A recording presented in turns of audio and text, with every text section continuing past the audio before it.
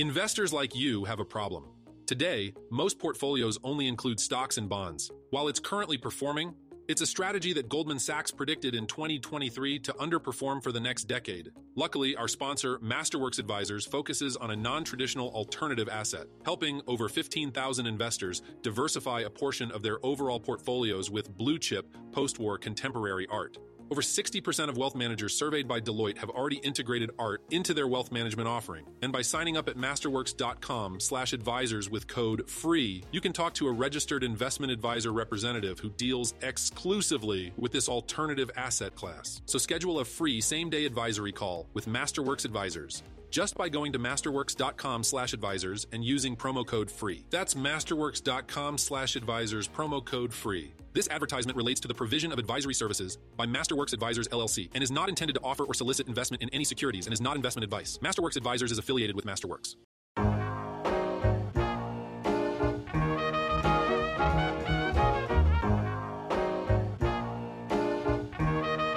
CJ on the beat.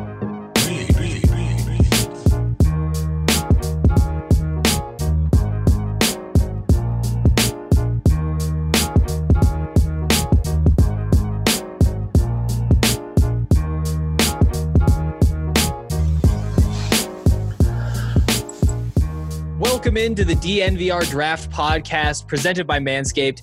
I'm Henry Chisholm, and as always, I'm joined by Andre Simone, and we have a special guest today. Jake Schwanitz is back. You guys heard from him before the draft, and you've been reading all of his stuff at thednvr.com. How's it going, Jake? Doing well, man. Thanks again for having me on, guys. I'm super excited. Oh, yeah. It's going to be a lot of fun. Yeah, dude. Dre, is there anything on your mind that we need to get to before we talk football? No, not really. I saw Joe Flacco signed with a team. Oh.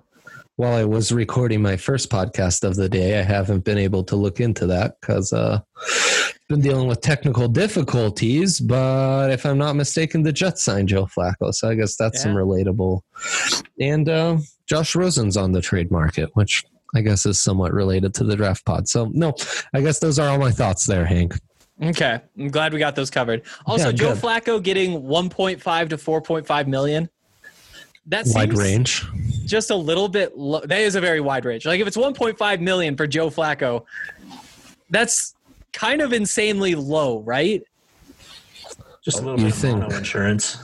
Yeah, exactly. It really is. I don't know. It's just got to be so crazy to be Joe Flacco, though. And all of these contracts, he's been making like 20-something million a year. He's so used to those game checks being more than his full season salary. What's that like? True. It's true. Relate. Yeah, certainly can't relate to that. But hey, I mean, you got to take a job some way, somehow. He had this job available. Why not, right? Yeah. Isn't it surprising, though, that he actually got a job? I mean, last year. I think it is, especially since, boy, the more quality quarterbacks we have, the more diversity of quarterback play we're seeing. Okay, so quick update on the podcast. The internet went out. We had some issues, and we're just going to say that was the universe telling us that nobody wants to hear about Joe Flacco anymore. Here. So no more Joe Flacco. We're talking NFC West in this first segment. And where do you guys want to start? Which team really jumps out to you as one you gotta get your thoughts out? I'd love to start in Arizona, honestly. Ooh, let's do it. Yeah, lay it on us, Jake. What interested you in what they did? So, I mean, just the whole offseason, the way you get better in the NFL is you have blue chip players. I thought they added two this offseason. You added DeAndre Hopkins, obviously. Yeah. And at 8th overall, you get Isaiah Simmons. Yeah. So I think those are two difference makers that can immediately make an impact on both sides of the ball. And then, they picked 8th overall. They didn't pick again until 72, but you still get Josh Jones. I don't know if he's ready to start right away, but if you're able to solidify one of those tackle spots and get into, 10 personnel, 11 personnel a lot more and kind of get back to the air raid that Kingsbury wants to run, that could be a real fascinating pick because it could get them back to what they're built to do, really.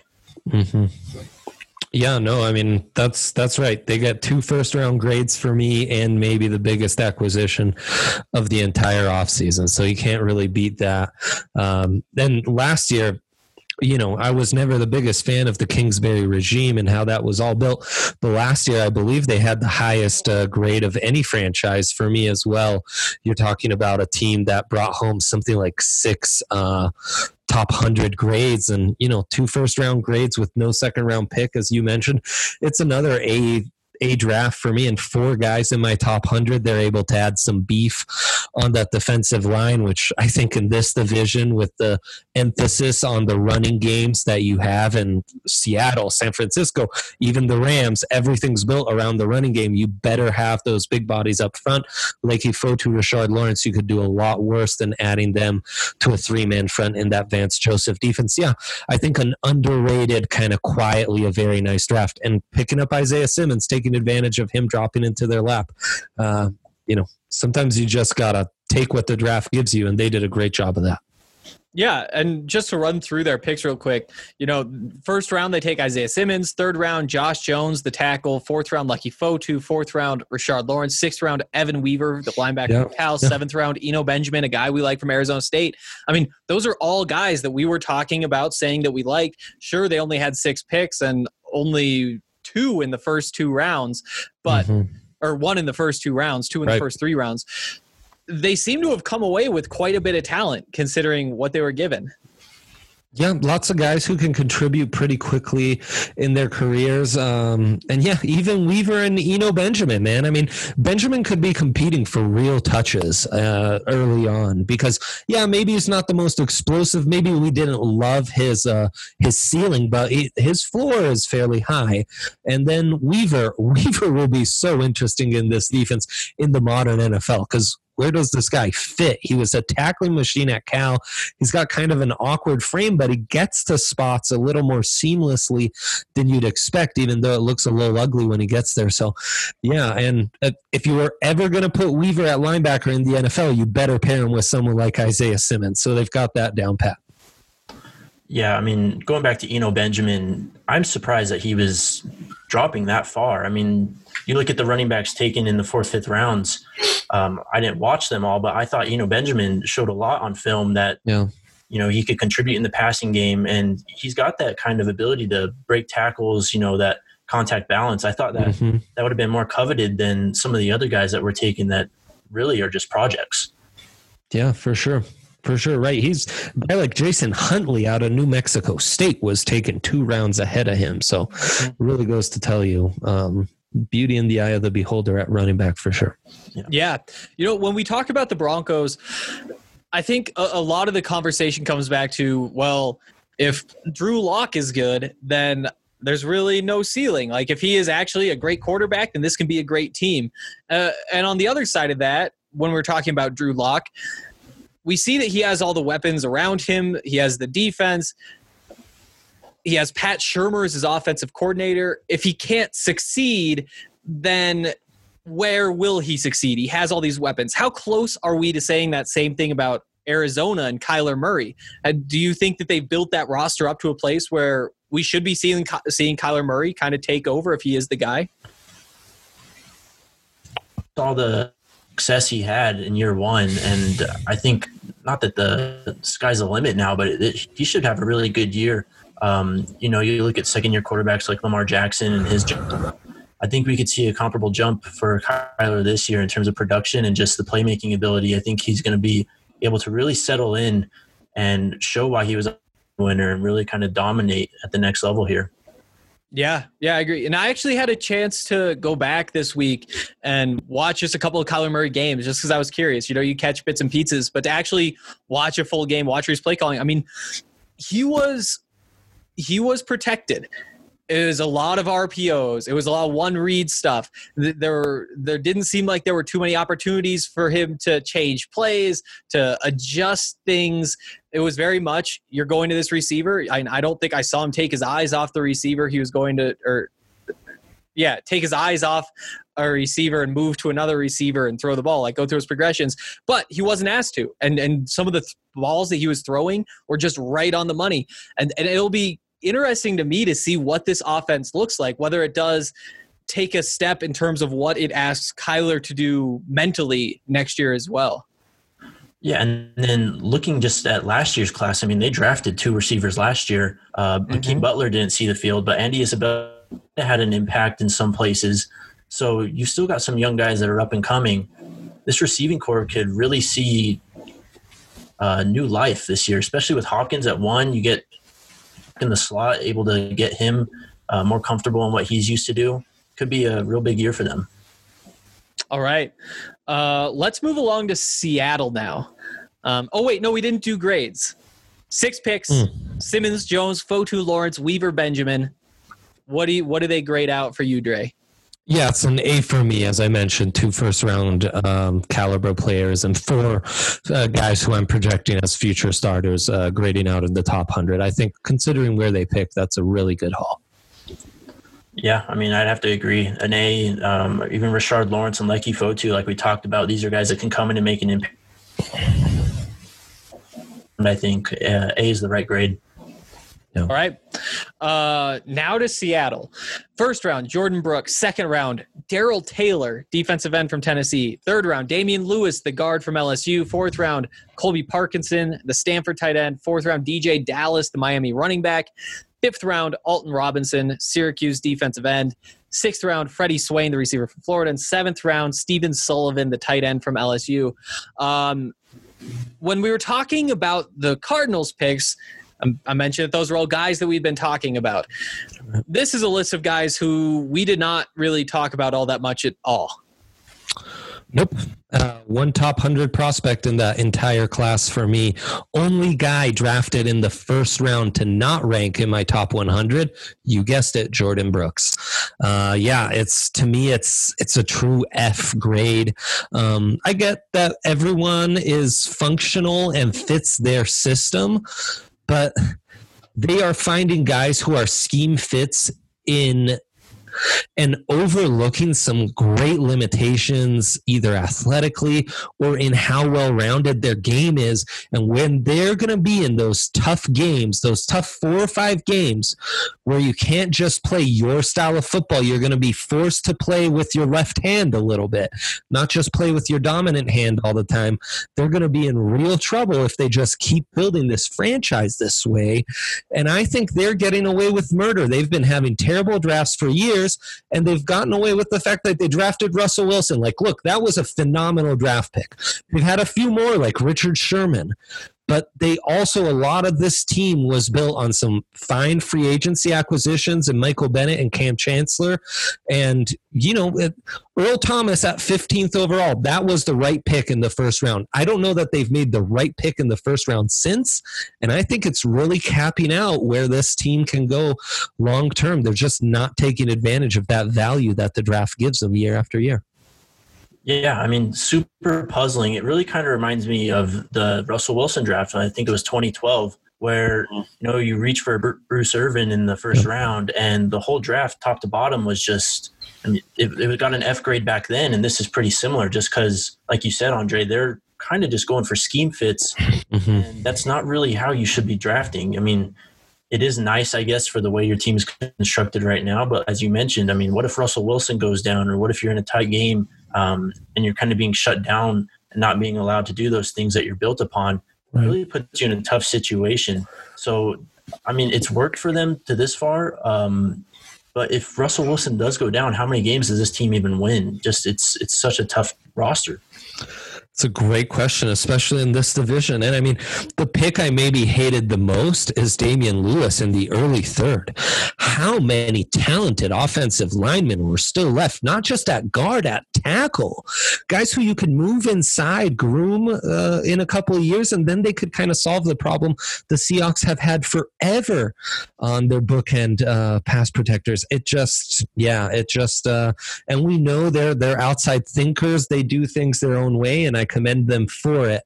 I don't, from my perspective, this is not the way to do it, though. I would agree. I think that pretty much sums everything up. F grades for both then?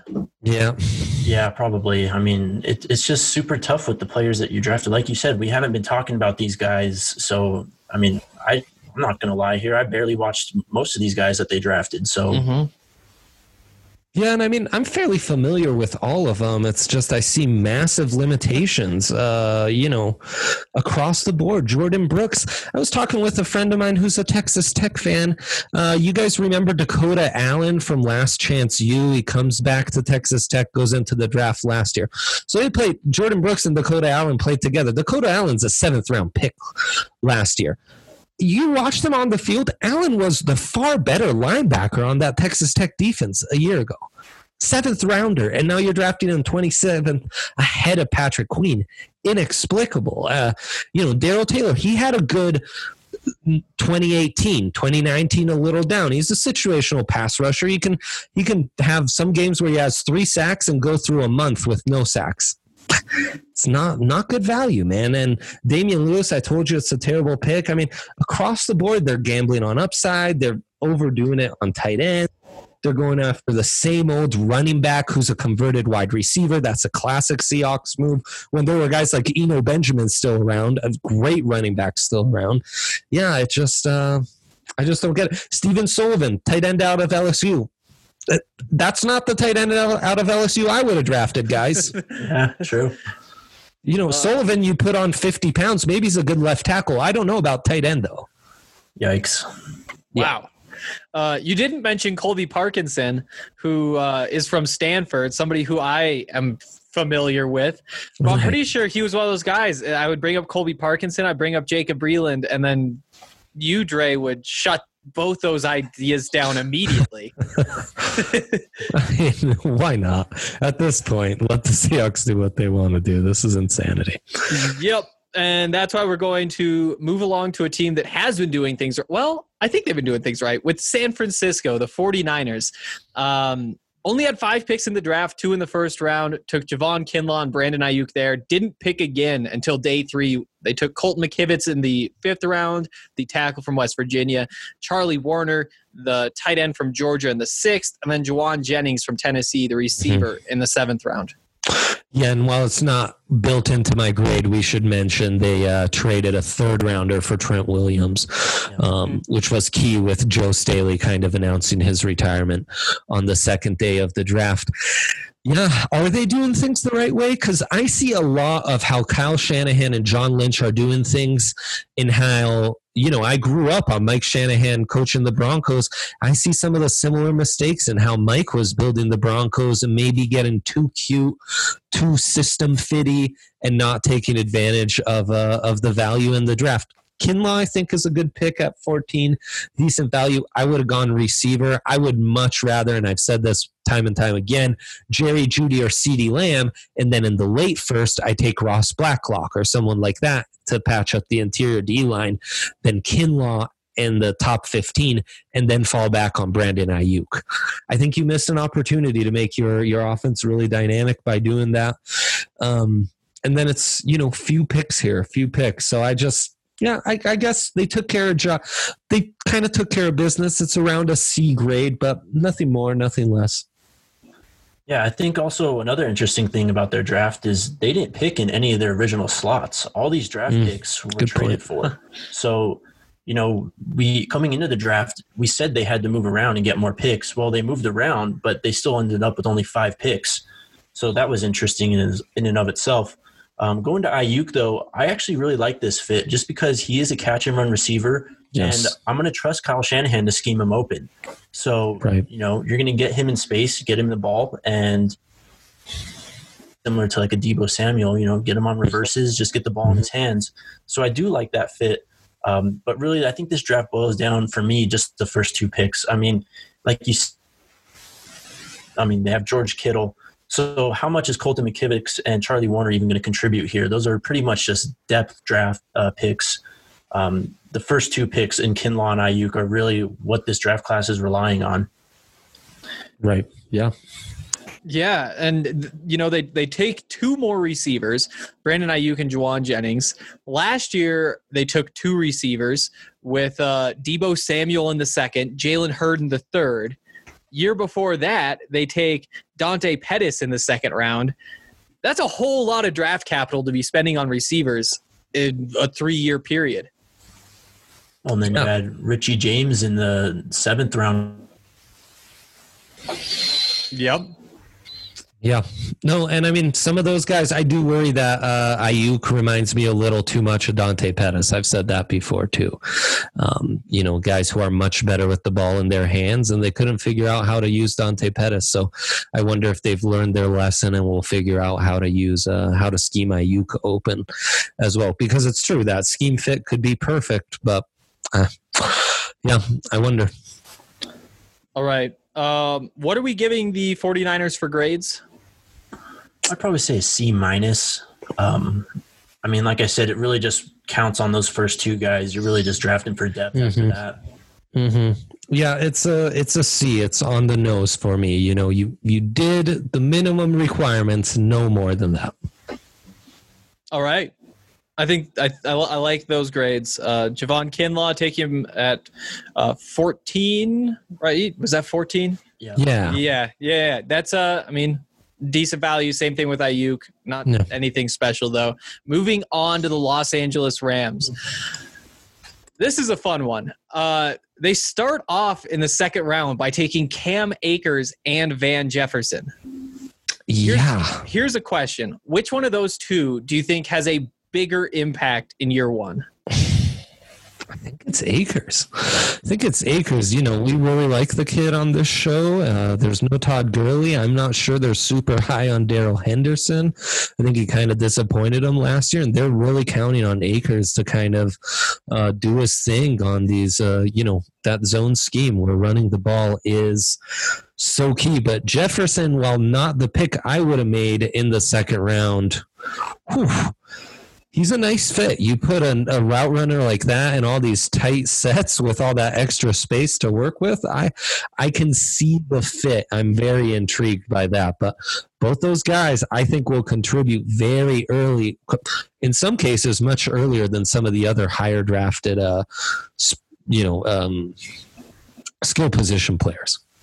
Yeah, I thought Jefferson was a great pick. I love the fit there. A lot of people thought he was one of the best blocking wide receivers in the draft. And like you mentioned, with those tight sets, I mean, he's going to be used in the running game fairly often. Yes. An interesting nugget that I picked up from listening to Daniel Jeremiah and Move the Sticks, he said he talked to Les Snead, and Les Snead said that they had Jefferson clocked as the fastest wide receiver in Mobile due to the zebra tracking technology. This is a guy that didn't run at the 40. He didn't have a pro day. Right. This is a Senior Bowl class that had Denzel Mims, Michael Pittman, Devin Duvernay. And they had Van Jefferson tracked as the fastest wide receiver. So I thought that was pretty interesting. Yeah, that's a really nice tidbit. I wouldn't have guessed that by looking at him either, that he was some, super gifted. It's more the route running and ability to get open, get back to the ball, that kind of thing. You add a speed element like that, then you might really have something. Yep. Yeah, and I really like him next to Cooper Kupp too. I think that combination of route running is just going to be something else. Yeah. Moving into the 3rd round, though, that's when they address the defense. Terrell Lewis, the outside linebacker from Alabama, and then also Terrell Burgess, the safety from Utah. Yeah, the Terrells. Lewis has incredible upside as a really competent outside linebacker who can do a lot of things, but can intriguing upside as a pass rusher coming outside. His big question, can he stay healthy? Because there were times at Alabama, there were times at the Senior Bowl where he looked like a top 20 pick, that kind of talent, but we only saw flashes of that. And Burgess, guy who draft Twitter completely fell in love with, I think dropped a little further than most expected. Wasn't even the first safety out of Utah to be taken. So I thought that was interesting. He'll be a nice little versatile piece. I think he'll complement Taylor Rapp, their top pick in last year's draft, who's kind of their in-the-box, big safety, hybrid linebacker almost. I think Burgess might complement him nicely in doing kind of similar versatile things, but more on the back end while Rapp can stay closer to the line. Yeah, I like those 3rd-round picks. The Rams are just in an interesting position just because you really have to kind of build on the fly here, especially when you have a first-round pick. So nailing these mid-round picks is crucial to them. You kind of have to take a risk on Terrell Lewis, even though he might not be healthy. if that pick turns out, you could really help out your situation here without these first round picks and the cap restrictions that you're going to have coming up. So yeah, I thought it was a great job in the mid rounds. Yeah, agreed. Even tight end Bryson Hopkins intrigues me if the kid can stay healthy. Didn't think they did great with those final 4 picks in rounds 6 and 7, but no point in nitpicking too much. It is intriguing what the Rams are building though, because they are in a tight spot all around. So they got to maximize every resource they have. Yeah, and I even thought it was interesting they took a kicker. I mean, Greg Zuerlein's got one of the most powerful legs in the league. He did struggle a little bit last year, but, you go back the past 4 or 5 years or whatever it is, he's been in the league. He's been one of the more reliable kickers, so I just thought that was interesting. I mean, for sure, Zuerlein is not the kicker this year. Who knows? Yeah. Grades? Let us see. It's a C+, considering where they're drafting. They got 4 guys in my top 100. You come out with 4 starters in this draft, you're going to be very happy. Yeah, I was going to say B minus. Just the job that they did without the first round pick and the holes that they were still able to fill. It's pretty impressive. So that's where I'm going to land. Yeah. All right. I like it. Before we jump into a recap of the receivers, we want to tell you about our great friends over at Breckenridge Brewery. If you guys haven't hit up the farmhouse yet, you've got to do it. I know that they're going to be open and all that kind of stuff once quarantine is over, but the packages that they're putting together during quarantine are worth taking advantage of. They have specials, I think every day. Sometimes they include free beer. Sometimes they have all sorts of different stuff. So be checking out the farmhouse and also be checking out the 15-can sampler from Breckenridge Brewery, which is now featuring the Strawberry Sky. You can find those pretty much anywhere you'd buy your beer, from the liquor store to the grocery store, gas stations. But if you go to the Breckenridge Brewery website, you can use the beer locator to see exactly where whatever Breckenridge beer you want to try will be located near you. Also want to give a shout out to MSU Denver Online. If you guys are interested in picking up another degree or changing career field, staying in the same career field, but advancing yourself, making your resume more competitive, why not go check out the 40 different online programs that can get you a degree. There are over 750 different online courses. If you go to msudenver.com or msudenver.com/online, they'll get you all hooked up with all the information that you could possibly want about that stuff. Next up, we are going to break down this entire receiver class from top to bottom. Let's just start here. Each of you, what is your best value pick at receiver from this whole draft? Oh, that's a nice question. Has to be Denzel Mims, right? Has to be. Late second on that kid and an Adam Gase offense with a nice young quarterback. I get he's raw, but at worst, he's what Robbie Anderson was with like 5 times the amount of upside year one. Mm-hmm. And you hope he can really turn into something special. I think Mims. I mean, everything. I get that, he sometimes didn't play as good as the sum of his parts, you could say, but the guy checked off all boxes. I think he's going to be a pro and fairly competitive.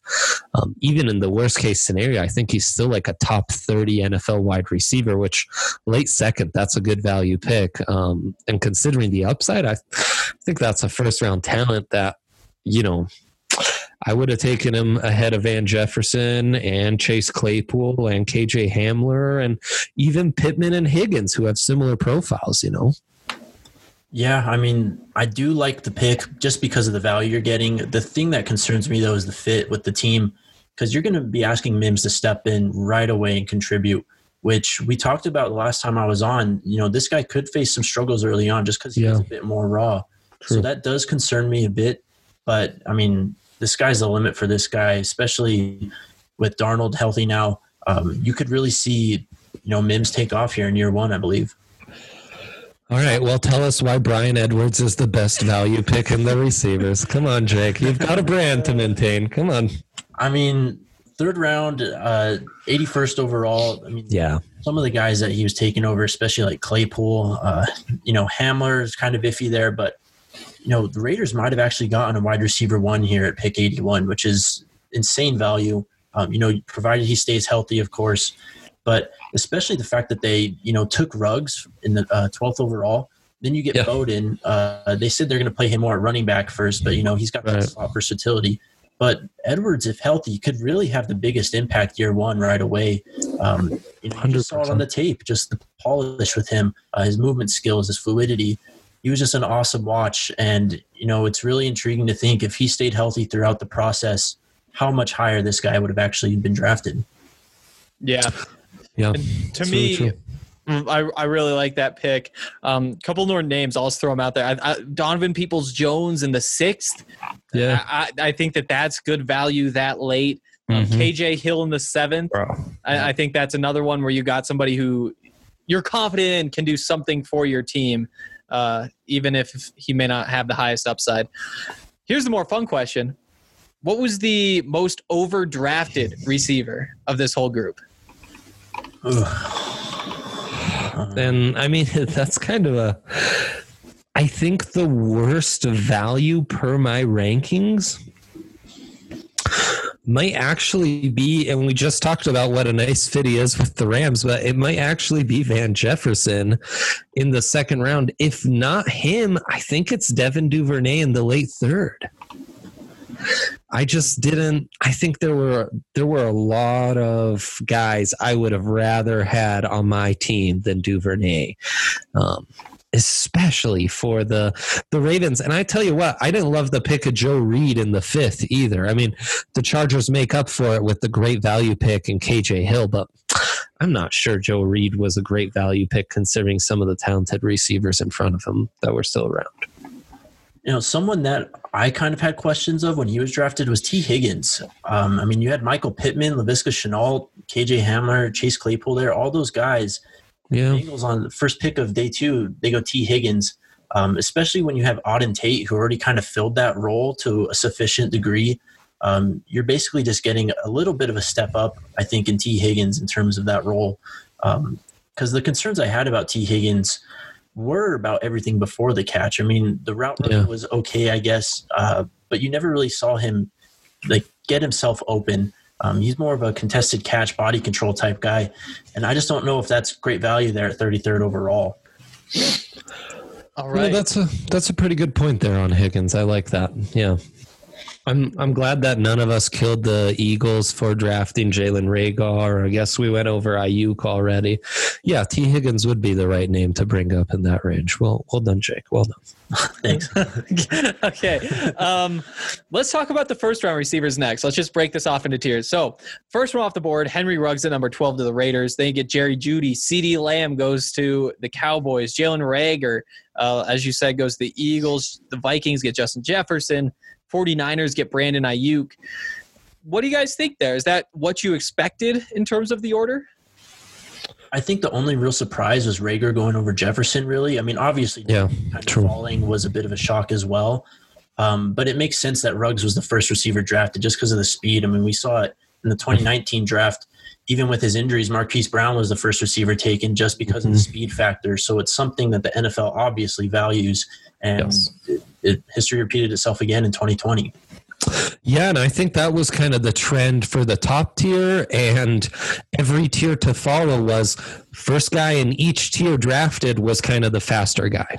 I think there was a clear, Ruggs, first guy drafted in tier 1, Reagor, first guy drafted in tier 2.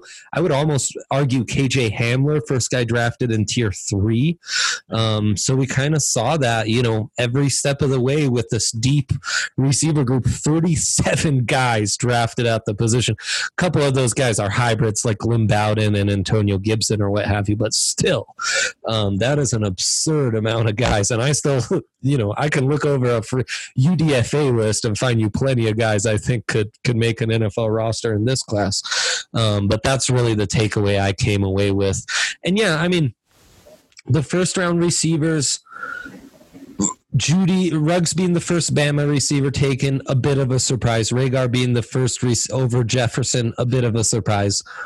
But nothing too shocking, I think, until we got to the third round necessarily.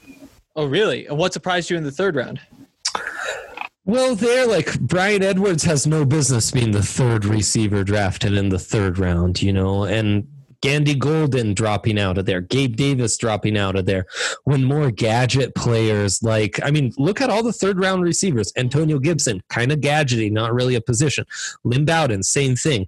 Bryan Edwards, we just talked about, doesn't fit that mold. Devin Duvernay, I think he's kind of a gadget speed guy as well. Mm-hmm. When there were sure things like Tyler Johnson, Gandy Golden, Gabriel Davis, even Quintez Cephas, and I was shocked a guy like Donovan People-Jones dropped so far. Yeah. Because you just watch that Michigan offense and you really do think with a better quarterback, this guy could have been a stud. That whole offense with him and Nico Collins could have been something pretty special. And I don't love him in Cleveland either, where he's going to have a hard time even making that roster. Yeah. Yeah, no, they're stacked at receiver.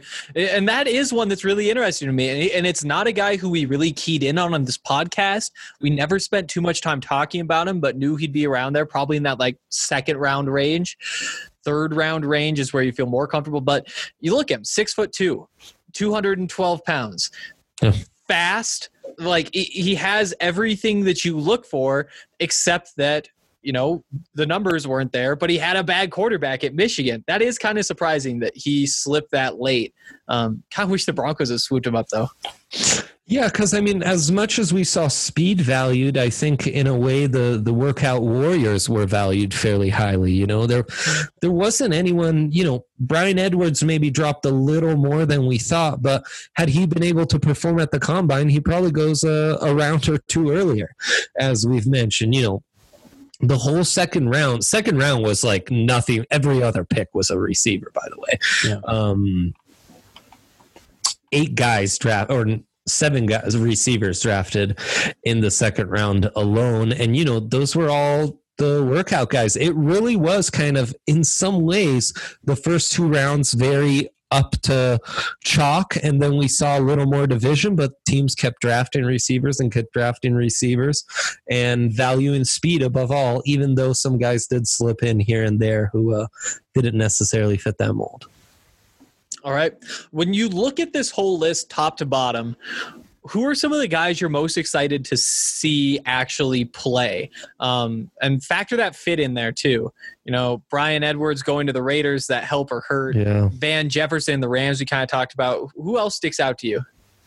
I've got 2. The first one in the first round, Justin Jefferson, just because he's going to step into a big role right away. And, you look at the skill set Diggs had and Justin Jefferson had, they're really very similar. So I think you could see – you're not going to see Diggs' production right away, I don't think. I think that's pretty unfair. But I think you're going to see someone that could come in and fill that role. They still have Thielen there, but other than that, the receiving core is really kind of weak. So yes, packed right away. And he has the route running ability. He's got the hands, the body control. So he's going to get open and he's going to be able to make some plays. What are your thoughts on him not being used as much in the slot? That's the interesting thing, because I think Thielen works really well out of the slot. Obviously, Jefferson played a lot out of the slot, so it's a pretty rough projection if Jefferson's going to be asked to play outside more. But, we mentioned the ability to get open through route running. He's got the speed. He's got the body control, got the hands. Yeah. You just didn't really see the releases off the line just because he was coming wide open out of the slot all the time.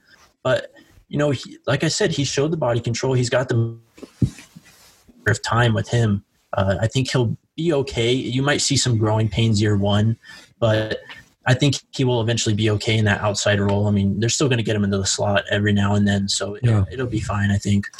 Yeah, completely agree. Who's your second guy? So Michael Pittman to the Colts. Yeah.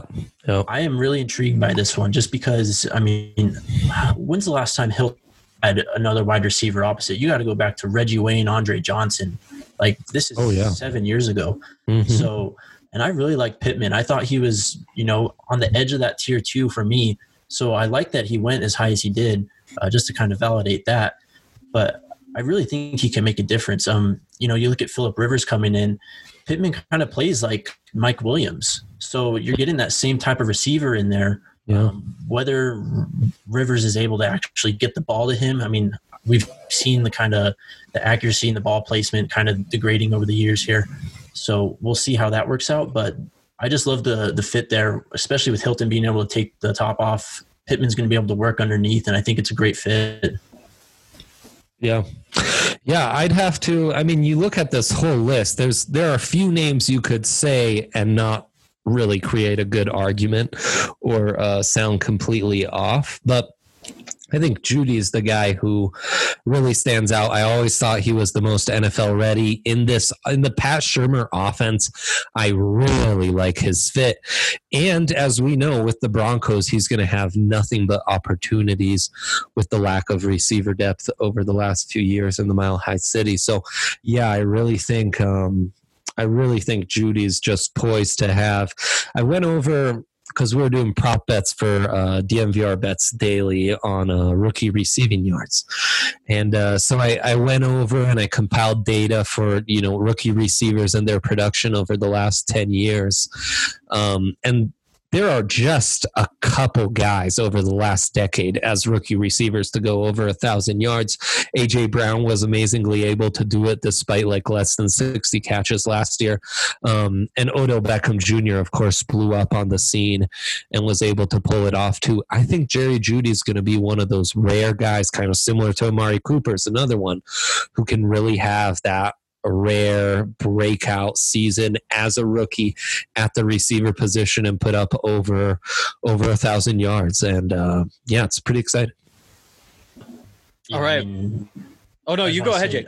I mean, I haven't gotten a chance to gush about Jeudy on here with you guys. Yeah, please do. I kind of want to take the opportunity. Yeah. Do it. I mean, I couldn't have been more excited just watching how the draft worked. I was doing my thing during the draft, but after the first round, I went back and watched your guys' draft show, and just how it all fell, just so perfect. Oh, I know. It's incredible. And, I love Cortland Sutton, but kind of like Ryan said, I wouldn't be surprised if Jeudy is, wide receiver 1 right away. I mean, this guy, yep. He's just something Andre said too. He's one of those guys that when you watch as you're evaluating, you kind of – you're kind of hesitant to project him on your team because it just never really works out that way. You're never really going to get those super to always fall to you, and it actually happened. So it was just super surprising that it actually happened, and he's on the Broncos, and I couldn't be more excited to watch him play. I still can't believe it because when we have these conversations, I just think back to last summer when I'm trying to talk about Visca's draft prospects. And at that point, we were saying, he could squeak his way up. He's part of that top 3 with CeeDee Lamb. We're making that fight. And at the same time, watching Jerry Jeudy, just thinking I don't know how he's going to overtake Jerry Jeudy. And for this to all come full circle is pretty cool. But that's crazy. While I'm bringing up Visca, what do you guys think of his fit with the Jaguars?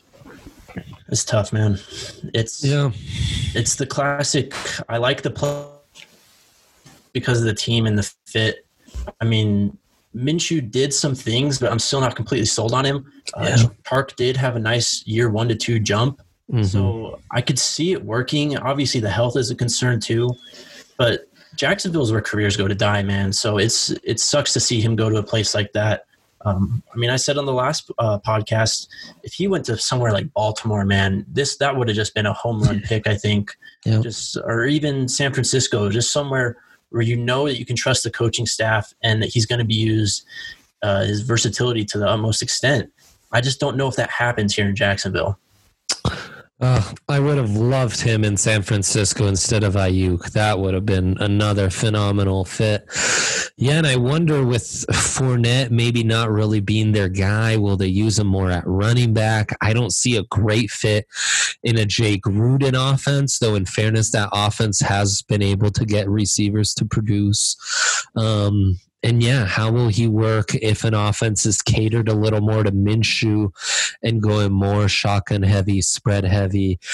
It's an odd fit. I mean, as I was going through this list, I could have basically said any receiver in the first 2 rounds, aside from Visca and Mims, I think, because those are guys who are going to take a little more time, and I don't know that I like the fit for Mims. He's just not going to be an immediate contributor.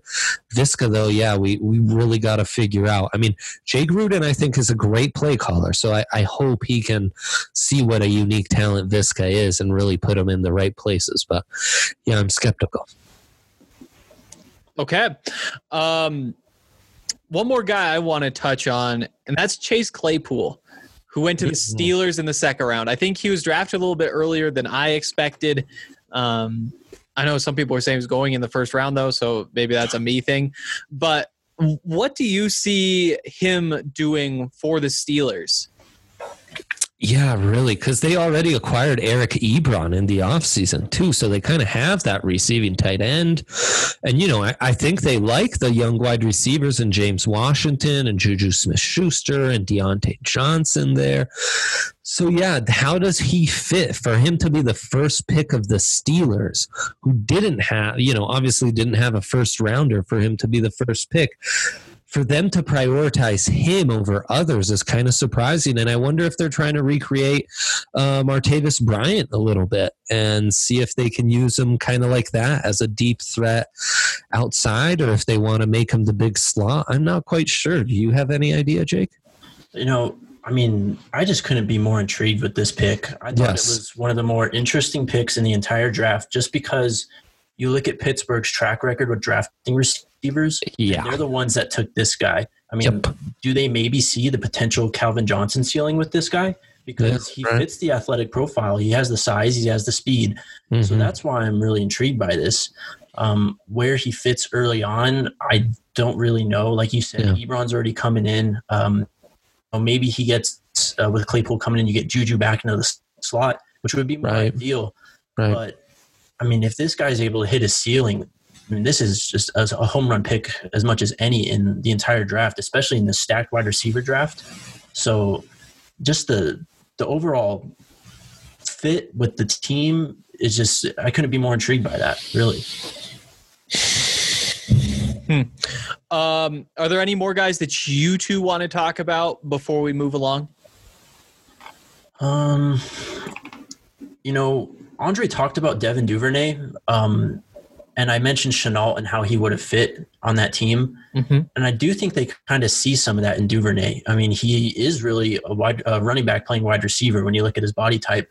So maybe they put him in the backfield. Maybe they get him running some option stuff. You get him on that jet motion, kind of run an orbit option or something with him. I think that'd be pretty interesting. It's a bit tough as a receiver projection just because will he play out of the slot? Can play outside really. So that's the tough thing about him. But yeah, there's a couple other guys we could talk about, I guess. But all right. While we wait for Dre to load in. Oh, Dre, there you are. Okay. Was there anybody else that you wanted to talk about with these receivers? No, I think especially with starting the show talking about the NFC West and guys like Ayuk and Van Jefferson being some of the more intriguing guys selected in that division, I think we've basically covered all the top dogs. We'll see if this class lives up to the hype. I am so excited to see how this class pans out. I guess we'll talk about it when we go over the NFC East. Crazy what the Eagles did, adding all that speed at receiver. Just across the board, they've got a straight up track team.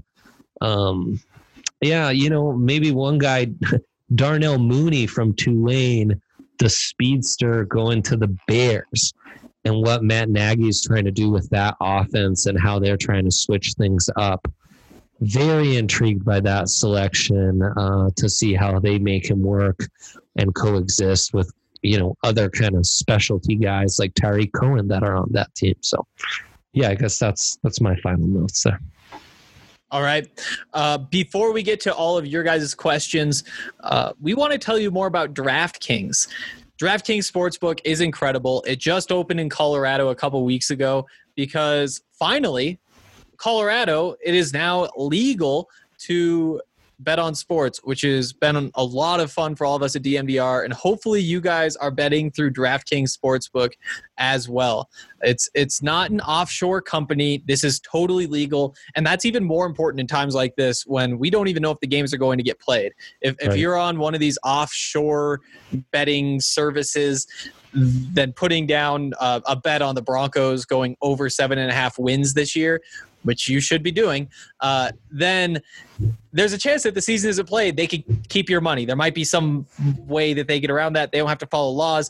Meanwhile, in Colorado, if the games aren't played, you get your money back, and DraftKings will follow the law. That's what makes legal betting so much fun. And it's allowed for sales and promos like any other legal business. It's been amazing. I applied a free $20 bet to one of my KBO picks last night. It's great. There's just so many cool products they have in there, and we're collaborating with them, putting in our special props in there. You can only get those from DraftKings. It's just a no-brainer to sign up and get on there. The app's dope, so lots of fun. Yeah, it seems like every day there's some sort of bonus, whether it's an odds boost in the KBO, whether I think yesterday I got a notification say if I place 3 parlays, then I get a free $5 bet. Nice. Tomorrow, because I've already bet $20 on the Tiger versus Phil match. Or no, that's Sunday, not tomorrow. I keep thinking that's on Saturday. But then I get a free $20 live bet during it too. And so there's all sorts of this different kind of stuff going on. It's so much fun. It makes the sports that we tend to ignore a lot more fun to watch while they're the only sports that we have. So download the top-rated DraftKings Sportsbook app now and use the code DNVR when you sign up. For a limited time, all new users can get a sign-up bonus up to $1,000. That's right. DraftKings Sportsbook has a sign-up bonus up to $1,000. Don't forget, enter the code DNVR and get your sign-up bonus up to $1,000. Only at DraftKings Sportsbook. Must be 21 or older. Colorado only. Bonus comprised of a first deposit bonus and a first bet match, each up to $500. Deposit bonus requires 25 times playthrough. Restrictions apply. See DraftKings.com/sportsbook for details. Gambling problem? Call 1-800-522-4700. All right. Back to the questions. Dre just held his phone up to his ear. I was going to not say anything, but then we're all laughing. Okay. Okay. The question, starting with Jimmy Balls. Also, this one's my bad. I should say this. I accidentally put this in the Colorado Buffaloes podcast feed on the website. So if you weren't able to find the post, that one's on me, as you guys probably guessed. And that'll be in the Broncos page again next week. We promise we weren't trying to make things hard for you. Jimmy Balls says, hey guys, looking back on the players you were high on from the 2019 NFL draft, which players are making you look real smart? Which ones disappointed? And which ones do you expect to make a big leap in year 2? Yeah, I'll start right off the bat. A guy who made me look really smart very early on is Terry McLaurin. Super high on Terry. Fell in love with him at the Senior Bowl. Talking to him, super personable. He made me look really good. The whole Broncos draft class has made me look good. A guy that I definitely I need to see some major improvements in year 2 is Quinnen Williams, my only elite grade. In the 2019 class, Nick Bosa, of course, missed that entire final year due to injury, so he didn't quite qualify. I should have been more picky, though, because Quinnen Williams was a bit of a one-year wonder, but I just saw such a game-in, game-out, snap-in, snap-out dominance from the young interior defender that I had to slap an elite grade, and the early returns from his rookie season at the Jets were not that great. Ed Oliver also already kind of going through a tumultuous part of his career. Hopefully he gets that figured out and doesn't look too bad. I guess DeAndre Baker's another guy I was fairly high on in that draft class who's also in some hot water right now. That's the thing that makes the draft so hard, though, man. You got to be picky. You got to really check off all the boxes to rank a guy super high. And you got to hope some fluky character stuff doesn't come up. Because DeAndre Baker, there were no character concerns. But sometimes 22-year-olds do stupid stuff. That's baked into all of this. It doesn't matter who the 22-year-old is. You're going to do dumb stuff from time to time. You just hope it's not something that's career challenging, like what some of those guys are going through right now. Yeah, guy that kind of made me look smart was AJ Brown. You go back to last year, and it was a super heated debate. DK Metcalf, AJ Brown, just the whole receiving options in last year's draft. But I was on AJ Brown over DK Metcalf the entire time, and he outproduced him. I thought he looked better early on than DK Metcalf. I was worried about the fit when he went to Tennessee because at the time Mariota was the quarterback, and he was still producing even when Mariota was the quarterback. So you said, going back to last year at the SIS, the draft guide that we wrote, I had to doing DeAndre Baker. And so I was like, yes, I got cornerback 1, super high on him. And, obviously not completely off on the field, even though he did struggle. That one hurt. Hakeem Butler was another guy that I was high on. I learned a lot from that pick. Tell us about that. That one, man, I think what it really boils down to is these contested catch guys, because I saw the frame and I saw his ability to make contested catches, and that really kind of blew me away. And it's something that I was cautious about going through that draft process, but I really learned from it just because those contested catch guys really struggle to translate. Just the fact that he hurt his finger, I think it was, and that put him on IR early on. I think that Arizona saw that he really wasn't ready in the other aspects of his game in terms of the technical side. So I think that's probably the biggest lesson I learned from that pick. Yeah, lots of takes on the wide receivers from 2019, just hearing you talk. I mean, from Butler to the 2 Ole Miss kids, Metcalf and Brown, Scary Terry, of course, was there. It was a really intriguing wide receiver class for sure. Yeah. I'll throw in mine real quick since you guys have much more interesting analysis. My win, I'll take Drew Lock. I don't think that needs much more context. I did really like Rashawn Gary, though. I thought Rashawn Gary was going to be a star immediately, but slow start. I'm still confident. I would have hoped for more than 2 sacks last year, but I do think that he's going to take off here pretty quick. Next question is from Hip Hip Hooray.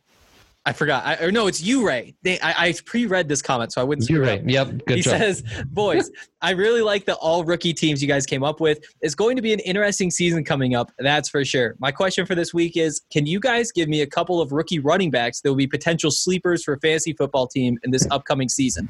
As always, keep up the great work. Go Broncos and go DNVR. You guys don't have to read this out loud unless you want to. P.S. My username is pronounced Hip Hip Uray, not Uray. I got the idea from my hometown, the southwest part of the state, in the heart of the San Juan Mountains. The name of the town was named after the great Ute chief called Chief Uray. Don't worry, Hank. I correct people all the time on the pronunciation. I decided to read it because I think that everybody should know how to say Uray. Yeah, that was great, and important story on a little American history there. Apparently, San Juan has mountains. Does anybody have any answer to the question? Yeah, I think the guy that really stands out to me as a fantasy sleeper is Josh Kelly. Obviously, I come in, liked him a lot, starting the process off. But Eckler's there. Eckler is not a down in, down out, 20 carries a game back. The only other running back in front of Josh Kelly on that depth chart is really Justin Jackson, the former Northwestern kid. I've never been too high on him. I think Joshua Kelly has a great opportunity to come in, get, double-digit carries quite early. And I like the way he runs. I like the way he catches the ball. I think he can be decent in pass protection. He was a stud in the Pac-12 for 2 consecutive years. They drafted him early 4th, so they value him high enough to where he could be an immediate producer. He stands out as a huge potential fantasy sleeper to me. Yeah, I mean, we talked about Eno Benjamin. That might not be someone, to draft and target right away. Right. But he's someone I definitely star and watch list him. Yes. Just if the reports coming out of training camp are good enough, and if he has, 1 or 2 good preseason games, I think at that point, he would be worth a late round selection. Not really a sleeper, but man, I couldn't be higher on Jonathan Taylor with the Colts fit. I mean, I took him in the 3rd round in one of my dynasty drafts. We started a new draft, so it was, 1st through 25th. And I took him in the 3rd round, though. I thought this would be an excellent fit just with the offensive line and his running. I just couldn't be more excited about that fit. I think he's in place for a really, really big year. Yeah, you think of like how Jay Ajayi was running in that Frank Reich offense when the Eagles won it all. I think Jonathan Taylor fits perfectly. Sorry, Hank, go ahead. Oh, no, that was a great point. I totally agree. I think if I were to rank these running backs in fantasy value, like Clyde Edwards-Helaire, very far and away number 1, Jonathan Taylor right up there. But in terms of real sleepers, I like we said about, Benjamin Guy, keep an eye on. In that same vein, I'd say A.J. Dillon. Maybe don't draft him, but keep an eye on him because we just don't know how he's going to be used. I mean, there's a good chance he's getting a lot of the goal line touches, and that's something you like. I mean, if it's a PPR league, then you really like him because they are going to move him around a little bit. But there's still a bunch of questions, like how many carries is he actually getting behind Aaron Jones? Also, is he playing just a true fullback position and blocking a lot, in which case definitely don't touch him. I also really like Cam Akers, who we talked about quite a bit earlier. But, yeah, I think that's another guy who is definitely worth drafting. Right, and maybe in a dynasty you're not getting great value on Akers, but in a redraft where you're like down to the last 2 rounds and J.K. Dobbins and all the big-name running backs who are drafted in the first 2 rounds are long gone. Cam Akers a little lesser known. I think he'd be a great value in a redraft towards the end of that because, I think he's RB1 in LA pretty quickly. Yeah. One more guy, too, Antonio Gibson, just with the surrounding situation. Yep. Darius Geis's health has been up in the air the past couple of years. Yeah. Peterson's at the end of his career. This guy could be in line for some serious touches in year 1. Yep. Great point. Love that name, too. All right, we have one more question. This one coming in from The Count. And I'm pretty sure this is one that we're going to push to next week because The Count asks very good, very detailed questions that require some prep work. But just so you guys will get all hyped up for next week's draft pod, here's what The Count has to say. Gents, kudos on the all-rookie draft. Well played on both sides. Epic work by both of you. Simone wins, but just barely, by an unmanscaped hair, as I've noted on Twitter. However, this new challenge will give Big Hank a chance to even the score. But this is tougher game and not for the faint of heart, which neither of you draft titans are, of course. The challenge, draft your all-century team 2000 to 2020. Each player receives 20 selections, 1 each in the first round of every season's draft, and then 5 UDFA selections. Why 25? You must select your kicker and punter and returner as well. Use the reversal snake formula. DM me if this doesn't make sense. Stop after the 20 selections and just go back and forth with UDFAs, thus mimicking free agency more accurately. Begin with a coin flip. No points for second place, boys. Godspeed. Love, The Count. Wow. Okay. That's going to be a fun one. Sounds like I've got a weekend project now. All right. If you guys have any questions, leave them in the post for today's show at thednvr.com. We'll get to them when we do this again next week. Thank you, Jake, for coming on. Big time. Really appreciate all you do at the DNVR or at the DNVR.com. And also when you come on these podcasts, I'm sure we'll be doing this again soon. And also thank you, Dre. This was, Thank you, Hank. I feel weird not thanking you when your face is right next to Jake's on my screen. Okay. I'll thank both of you then. Thank you guys for having me on. It's always a bunch of fun. Looking forward to the next time. Yeah, Okay, dude. We love it. I'm pretty sure everybody has thanked everybody except for Dre thanking Jake. Oh yeah, well thanks Jake. Great having you here. Okay, we can end the show now. Well, Dre and I'll be back next week. You guys will be hearing more from Jake, of course. And we'll see you then.